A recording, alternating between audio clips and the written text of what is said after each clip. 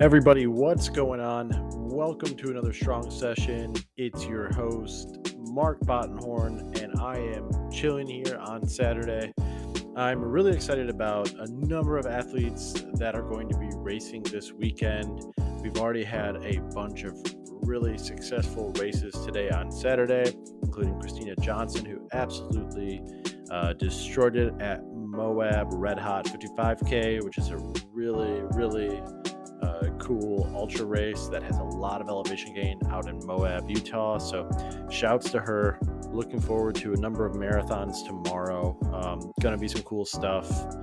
The next person who actually runs a Boston Marathon qualifier that I coach will be my 100th Boston Marathon qualifying time as a coach, and I fully expect that number to go down tomorrow at one of the marathons. So that's a really cool milestone for me, and I was torn about whether I was going to even talk about it, but it's just really exciting.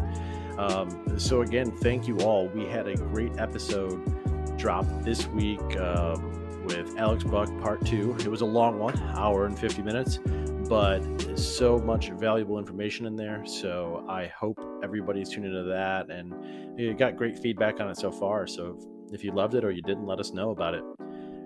This week on the strong session, I want to get into the nitty-gritty with down weeks, what they are and why they're important. I think so many of us are overachievers and hard workers, and we push our limits. No matter what level we run at, we push our limits and we're competitive, and it's hard and seems counterproductive to take a down week, much like running slow seems counterproductive. So I want to jump into the importance of a down week, some of the physiological responses that happen, and why you need to include them in your training, how I include them in the athletes that I coach, how I include them in their training. And I also have an Instagram question that popped up right before I went to record this.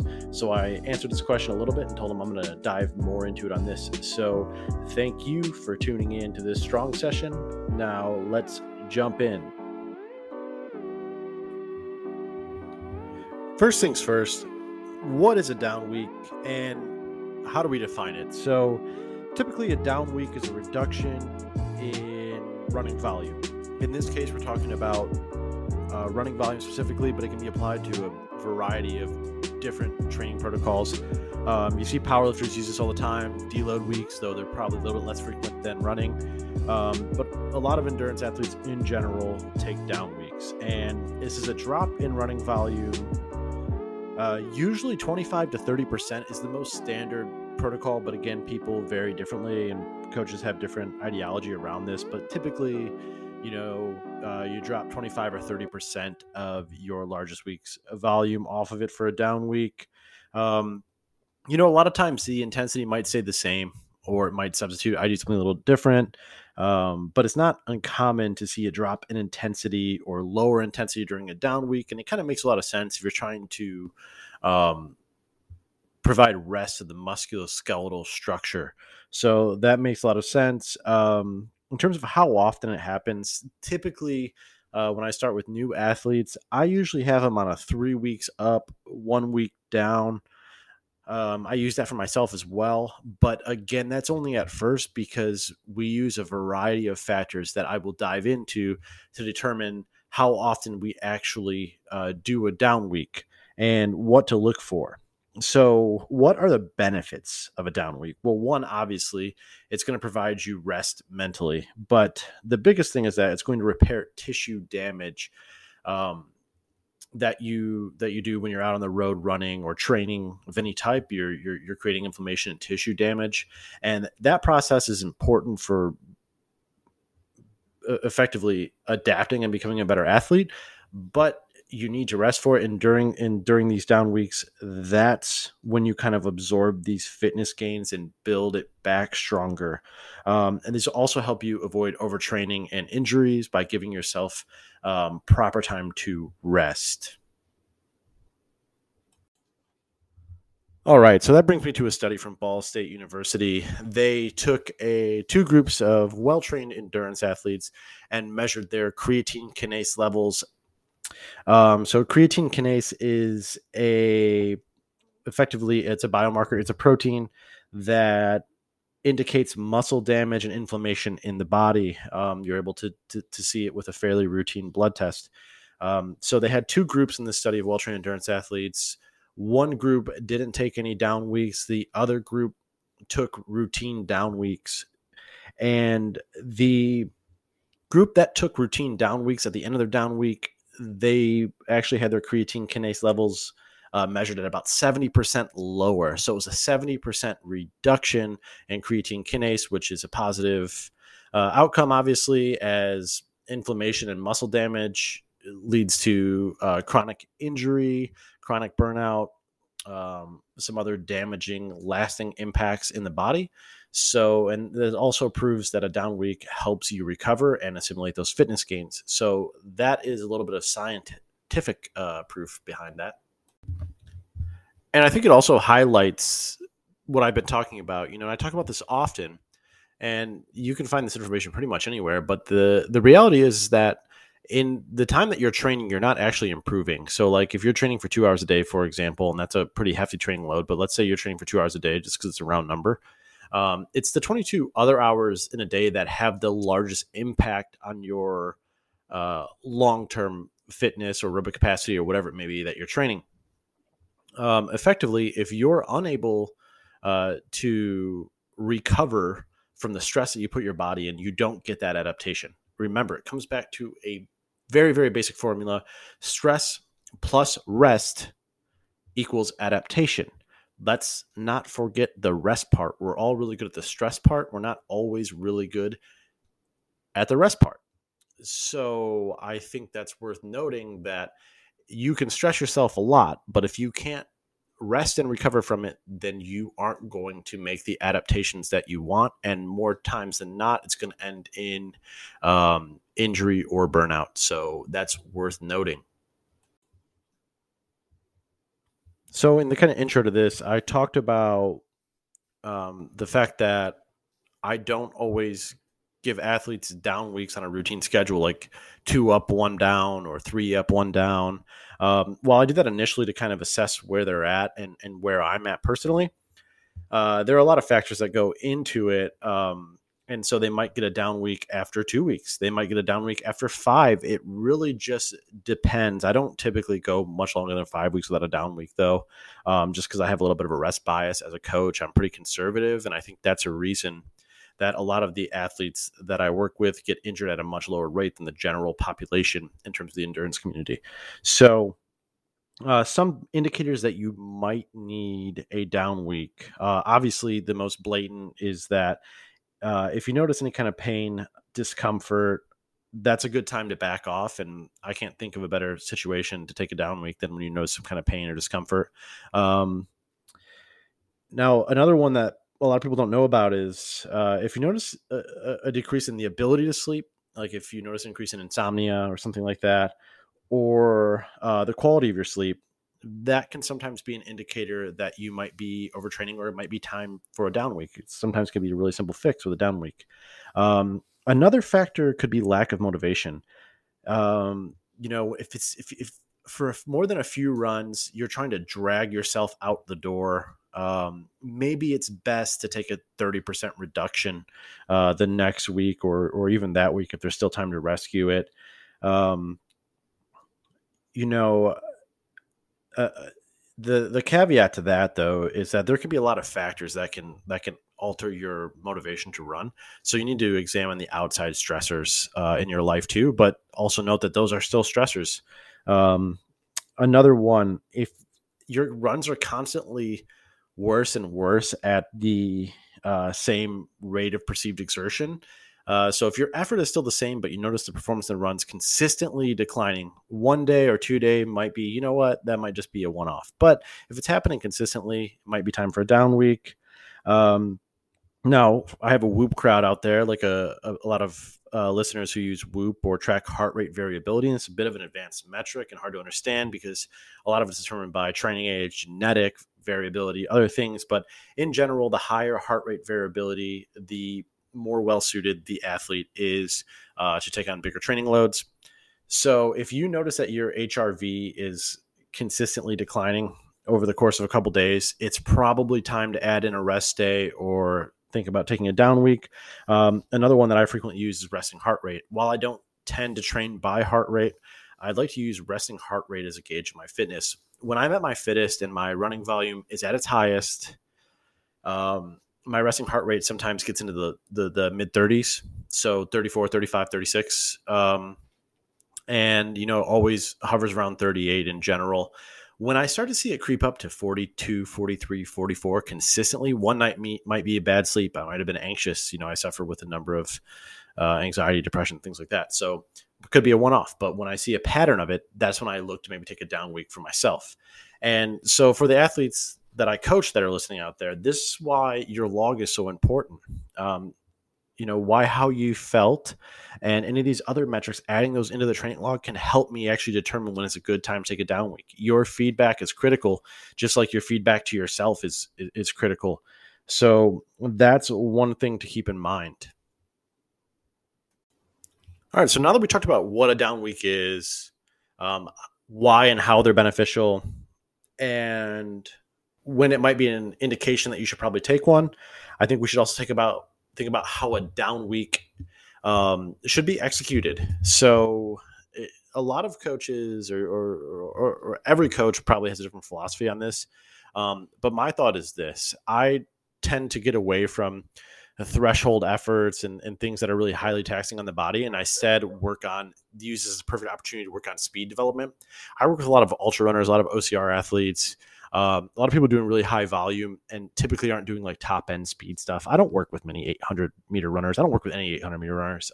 Occasionally I have runners who race the mile and stuff like that, but typically I don't do much middle distance stuff.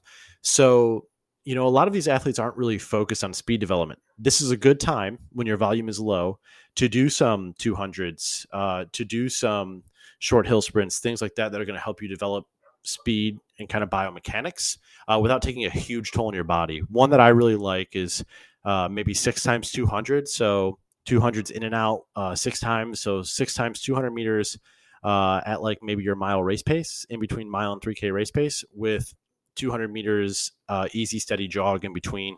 That's really good because, again, we're looking at biomechanical efficiency. It's a little bit of strength training in disguise. It helps you become a better, more efficient runner. I apologize because my dog is going crazy at something outside. But this is a good time to add those in, and they can be really, really effective. So these are the type of workouts I like to add in. I don't like to cut out intensity altogether. And then we're looking at when you reduce the volume, typically, like I said, 25 to 30% reduction in volume. So where should that come from? I wouldn't cut out days on a down week. Usually what I like to do is take some off of the runs, particularly if you have a long run and a medium long run in the week. That's where the bulk of your reduction will come from, because long runs tend to take the biggest toll while they provide you really big bang for your buck in terms of fitness gains. This week isn't about so much piling on and adding more fitness. It's about assimilating the fitness gains you've been making leading up to this. So it's a natural thing for me to seem like you might reduce things that really inhibit recovery, and long runs and medium long runs can really do that. I think another added benefit of having a down week that's rarely talked about was that you get a little bit more time back in your week. And look, I love running probably as much as anybody. And, I want to do it as often as possible. But at the end of the day, having a down week maybe gives you a chance to work on some of those tasks that you wanted to work on, or more time to relax, or, do whatever you want to do with it. Like if you're learning to play the guitar, or if you like reading, gives you more time to do that. And that takes your mind off of the week in and week out demands of training. Because look, at the end of the day, this is a hobby for almost all of us, but it doesn't mean that our hobbies aren't important, and we invest a lot into it. And it's a roller coaster sometimes. So having a good emotional break is really helpful. And I think that that's not talked about enough. So it gives you some time to still be training, really absorb the impacts of training, but also maybe disconnect a little bit and do some stuff that really, really makes you happy. And then you'll be back next week fresher and stronger than ever. Alrighty. And then finally, that brings me to the question that I received on Instagram 1 hour ago before recording this. So the timing is perfect. AFAM said, "Hey Mark, been following your page for some time now. I think I spiked my mileage too high in 1 week and my knees have been starting to hurt. Should I take a few days to rest or continue with really slow runs? Thanks so much." And while I did answer him right on Instagram, I said, "Hey, you know what? I'm also going to add this in the podcast because it just fits the topic really well. In this case, this seems like an indicator that a down week may be warranted. I don't think just slowing down on your running, while I talk about the benefits of slow running all the time, I don't think just simply slowing down is going to be effective here. Um, One, you obviously want to take a few days. So what I said is take about 48 hours of no running, and then maybe try a 30 or 45-minute easy run to assess if there's still pain. If there is no pain or discomfort, I would continue with a reduced workload for the next week. And that's a good time to do that. But a few factors to look into is maybe what's causing the knee pain. Did you have an abrupt change in surfaces? Are your shoes old? That's always a big one. Potentially, your shoes being old can cause foot pain, shin pain, or knee pain. So something to look into. Are you in the proper footwear? Getting fit and maybe a gait analysis is something that would be good. Are your quads and hips strong enough? So strengthening your quads, hips, glutes, and hamstrings can go a long way towards helping you kind of stave off knee pain. Finally, you want to make sure you're varying the surfaces that you run on each week. Each week, you want to aim for a number of different surfaces, and those include obviously pavement for most people is going to be there, but track, crushed gravel, dirt roads, trails, grass. Bonus points if you can make it on all of those in any given week. It lowers your risk of any kind of overuse injury or anything like that. But I think that this question, I've been having some knee pain. Should I just run easy or should I take a few days? Take a few days and then take a reduction in volume. And don't look at that as lost time or lost training. Look at it as your body adapting to the stressors that you're putting on it, and then implement those other strategies to come back stronger. So this is a good time, and I wouldn't add it all in at once, but it's a good time to add some strength training. And if you're not doing a whole bunch of it, like I said. So that is a great question, and it ties in perfectly. I think that it's an indicator that you should probably take a down week and implement it in the way that we talked about previous to this. All right, everyone, that is all I have for this week. I want to thank you so much for tuning in and just listening and hanging out with me on a Saturday night. So I greatly appreciate it. And I say this all the time, but Michael and I appreciate all of the even overwhelming support that we get from the Strong Squad, everybody that listens. We are grateful that you take some time to listen to our podcast. And listen, I'm not stupid. All the stuff that we produce isn't of the highest quality, but you guys are here and supporting us anyway. The podcast is growing beyond our wildest belief, and we're so happy. If you do want to support us, the one way that's free is that you can leave us a 5-star review on wherever it is that you get your podcast. Spotify now has the option to rate. So we're starting to see a number of 5-star reviews coming on Spotify, as well as Apple, Google, wherever it is that you get your podcasts. The next thing you can do is share it with a friend, share it to your social media, tag us in it. You can tag Michael at Son of Raging Joe on Instagram. You can tag me at Bottenhorn Running. We always love that. We always love to reshare that stuff. We always love to chat about it. We always love your feedback, whether it's good or bad. Like if people are going to light me up about my dog barking in the background, I welcome it. And then finally, another way that you can support the podcast, if you're interested, is if you're in the market for high quality nutritional supplements, ones that I genuinely take. This is not a plug or an advertisement. You can stop over to vegnutrition.com and you can enter code RUNSTRONG at checkout. That's code RUNSTRONG at checkout, and we get a very small commission on any of your purchases there. But it also supports a great brand with some of the greatest supplements, many of them organic, free of artificial sweeteners, products that I'm happy to put in my body and happy to share with you. If you do choose to go that route, make sure you choose a one-time purchase rather than subscription and enter code RUNSTRONG at checkout. If you try to enter RUNSTRONG with a subscription, it won't let you combine both. So again, thank you so much for tuning in.